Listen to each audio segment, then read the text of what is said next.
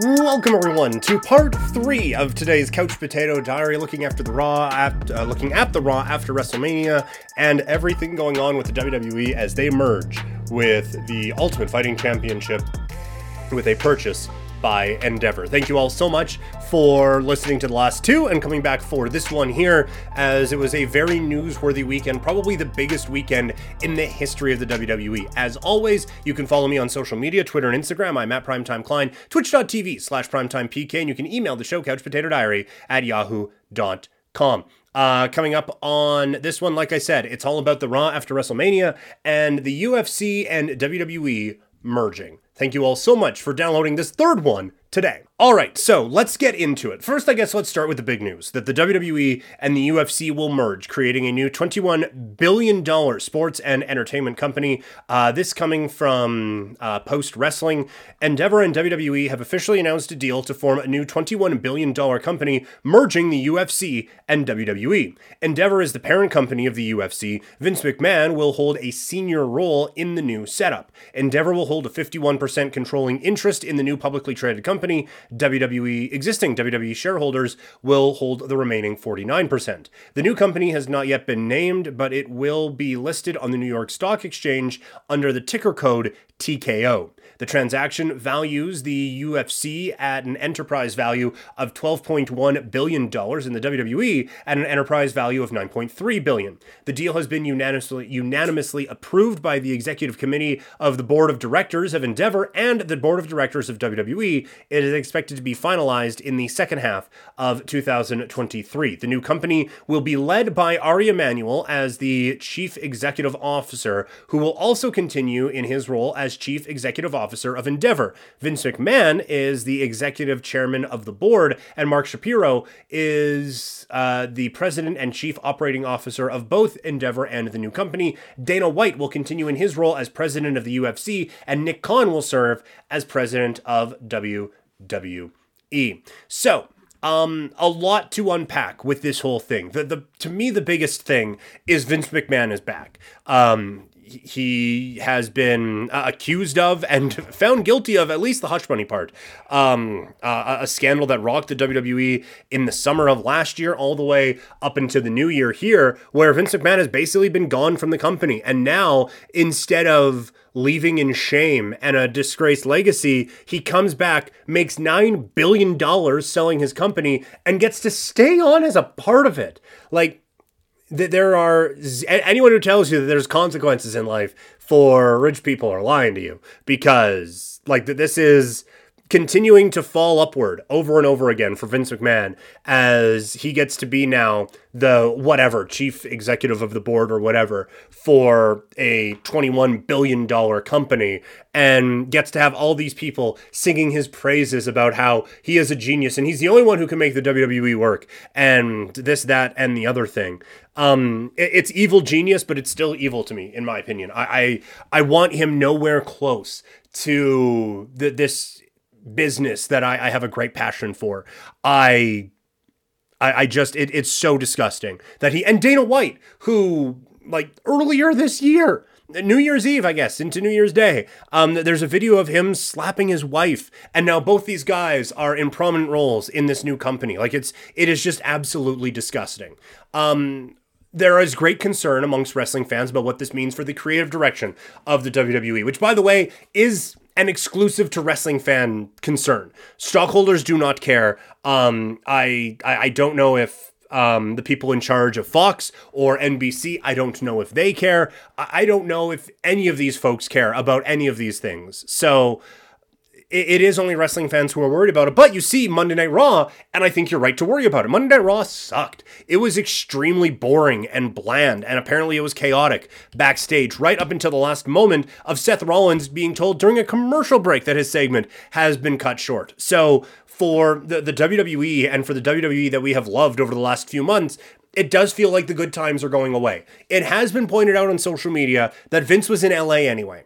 We will see what happens with SmackDown coming up this week, and then with Raw in the weeks that follow. We will see what comes out of all of this. But Vince McMahon saying he's not going to get in the weeds is the exact same thing he said in 2019 when Paul Heyman and Eric Bischoff were brought in as the executive producers or whatever for Raw and SmackDown. He's like, yeah, I'll just focus on bigger stuff. I won't really get into the weeds. And that lasted all of 6 seconds. And then he was back in the weeds. It sounded like he was very weedsy on Monday. And I think that should really concern wrestling fans. And I think it once again opens the door for AEW and for New Japan, just from a wrestling and talent acquisition standpoint. Again, AEW isn't selling tomorrow for $9 billion. New Japan isn't selling tomorrow for $9 billion. To suggest that either of these companies are competition to the WWE from a, like, whether it be market share, whether it be TV contracts, whether it be anything like that, is laughable. You want to talk about the product on television? Here to have that conversation with you all day. But in terms of dollars and cents, no one is close to these guys and won't be for a very, very, very long time. Probably any of our lifetimes is anyone going to catch up to the WWE. So what does this whole thing mean? Let's start from the WWE side. We're focused on wrestling over the last little bit. That has the greatest potential to change because there is potential that Vince McMahon is going to be back in a much more hands-on creative role with this after what was a great period of creativity from the WWE leading to a phenomenal WrestleMania 39. And so there is the potential that Vince McMahon has once again more of a hands-on approach to all of this thing, which would be, I think, detrimental to the viewing enjoyment for everyone taking in the WWE on a weekly basis. In terms of anything else, I can't imagine anything changes that we're going to notice. I don't think there's going to be different production values or anything like that. I do think like this opens the door now for different UFC fighters to come in and make appearances in the WWE. And in that sort of a way, but I don't think it means we're going to see WWE superstars crossing over into the UFC. For one simple reason, the UFC is watched by USADA, and I don't know if there are a whole lot of professional wrestlers who want any bit of that smoke. So, from that standpoint, I don't know if Jorge Masvidal or Conor McGregor are walking out onto Monday Night Raw this upcoming Monday or to SmackDown in a couple of days here. There will be some crossover, I am sure. I would imagine a bit more of it on just a media side of things, right? Like, I wonder if we get a more prominent featuring of Daniel Cormier. I wonder if we get like a John Anik or something like that. Like I do think we're going to see a little bit of integration there. But the big thing for me is that this company, for at least the next couple of years, has relationships with Fox and NBCU through the WWE and with ESPN through the Ultimate Fighting Championship. And that is quite the media reach, I think, to kind of leverage. So I think you're going to see more promotion of UFC shows on WWE programming. I think you're going to see more promotion of WWE programming on UFC shows. Like I would imagine even this weekend with Israel Adesanya against Alex Pereira, I would imagine you're going to get some kind of, whether it's backlash or whatever, some kind of stamp in the ring for WWE shows going forward. But production-wise, I don't think we're going to notice a whole lot changing from the WWE. It really is just a matter of how much focus Vince McMahon puts on things. For the UFC, I don't really envision a whole lot changing. Like, all of a sudden, Colby Covington isn't going to lose the title because someone ran in with a chair or anything silly like that. But for the UFC, they're just kind of keeping on, right? Like, maybe there'll be a little bit more promotion of the stars going forward, because I do think that's something the UFC has lacked a little bit, is getting some of their stars out there. WWE has been very good, especially this week with WrestleMania, of getting their guys out there. So I wonder if like some of the video packages change a little bit and there's a little bit more story being told leading into some of these things. Again, not to the level that it was in Pride or anything like that, where Quentin Rampage Jackson was literally playing a character. I don't think we get any of that, but I do wonder if a little bit of the presentation is going to change change. But overall, I think from just a casual observance of both of these companies, I don't think we're going to notice anything over the next little bit. I think it gets very interesting when you talk about TV deals with the WWE's coming up at the end of 2024 and the UFC's coming up at the end of 2025. I don't think you're going to watch WrestleMania on Fight Pass. I don't think you're going to be able to go back and watch UFC 71 on the WWE Network. I think they are going to kind of keep all of those things separate, but it's going to be interesting to see what comes out of this from a TV contract standpoint and from streaming standpoints now, with both of these companies having so many different hands and so many different pots in the grander scale. And even like to a much, much, much smaller extent, that this company is now on both major sports networks in Canada, right? With the WWE having a deal with Sportsnet and Rogers, and with the UFC having a deal with Bell and TSN. I don't think they've done anything on CTV yet, but you have a lot of big time players involved in this. It's going to get interesting when there's big decisions to be made, because you have, in the loosest sense of this term, but you have a lot of alpha personalities in these rooms, right? Like the people who consider themselves those things anyway, right? Like Vince McMahon, obviously. Dana White, detrimentally so. But Nick Khan is that dude, and Ari Emanuel is also that dude. And so I wonder, when there's disagreements about anything, how all of that is going to be played out and how all of those things are going to go down. It is weird to say, like, we're probably not going to notice a whole lot of changes from a $21 billion company just popping up out of thin air. But I don't know if we're going to notice anything appreciably different about either program, at least for the next couple of years.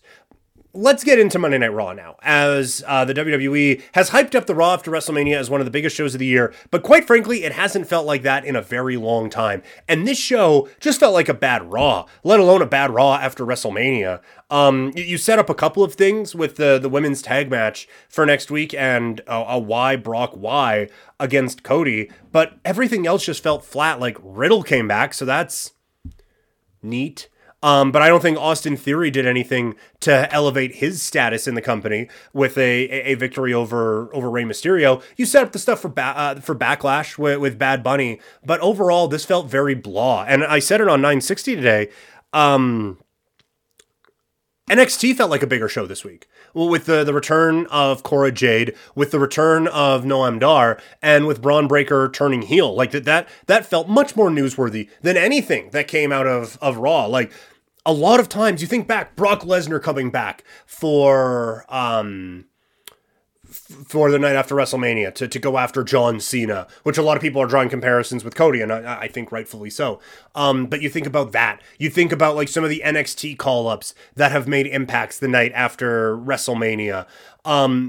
It feels like the starting of a new year and the starting of a new direction. This feels like you just had Judgment Day a night before, and now you're just on to the next show. Like nothing felt special or different. This doesn't feel like the start of the new year. This just kind of feels like the same old with the WWE, which is not good, because there was so much momentum and so much excitement coming out of this. But now you have the same champion, you have tag team champions who are new that everyone likes. Will they be able to build momentum with that? There's intrigue around a couple of things right now, but this company feels like it cooled down a lot over the span of about 24 hours with a extremely lackluster main event. Brock Lesnar turning on Cody is intriguing. It's a pairing that I never really thought about going together, and I think it's going to be a whole lot of fun. I think from a promo battle standpoint, you wish that Brock Lesnar still had a mouthpiece to go with him, but it'll be interesting to see what Brock does now as a heel on the mic. And I think Cody, in building up his redemption story, is going to be fine. So I think that's intriguing. I think the Bad Bunny involvement is going to be fun. But overall, this does not feel like the same company even a week ago going into this WrestleMania. And there's obviously going to be a drop-off in interest coming out of WrestleMania, but it feels like all that momentum has just stopped cold. And now AEW tonight teasing a big announcement from Tony Khan. What else is new? it feels like AEW has quite a bit more momentum now, or has at least opportunity to swing the momentum back onto their side, at least, over the next little bit. So, that is it. Part 3 of this wrestling extravaganza is complete. Thank you all so much for downloading and for listening through all 3 of these. Remember, rate, review, subscribe wherever you can. You can follow me on social media. I am at Primetime Klein on Twitter and Instagram, twitch.tv/primetimepk, and you can email the show, couchpotatodiary@yahoo.com. Thank you all so much for tuning in. We shift our focus now to the Ultimate Fighting Championship with some baseball talk coming up tomorrow. Thank you all so much for listening. I'll talk to you all later. I'm out.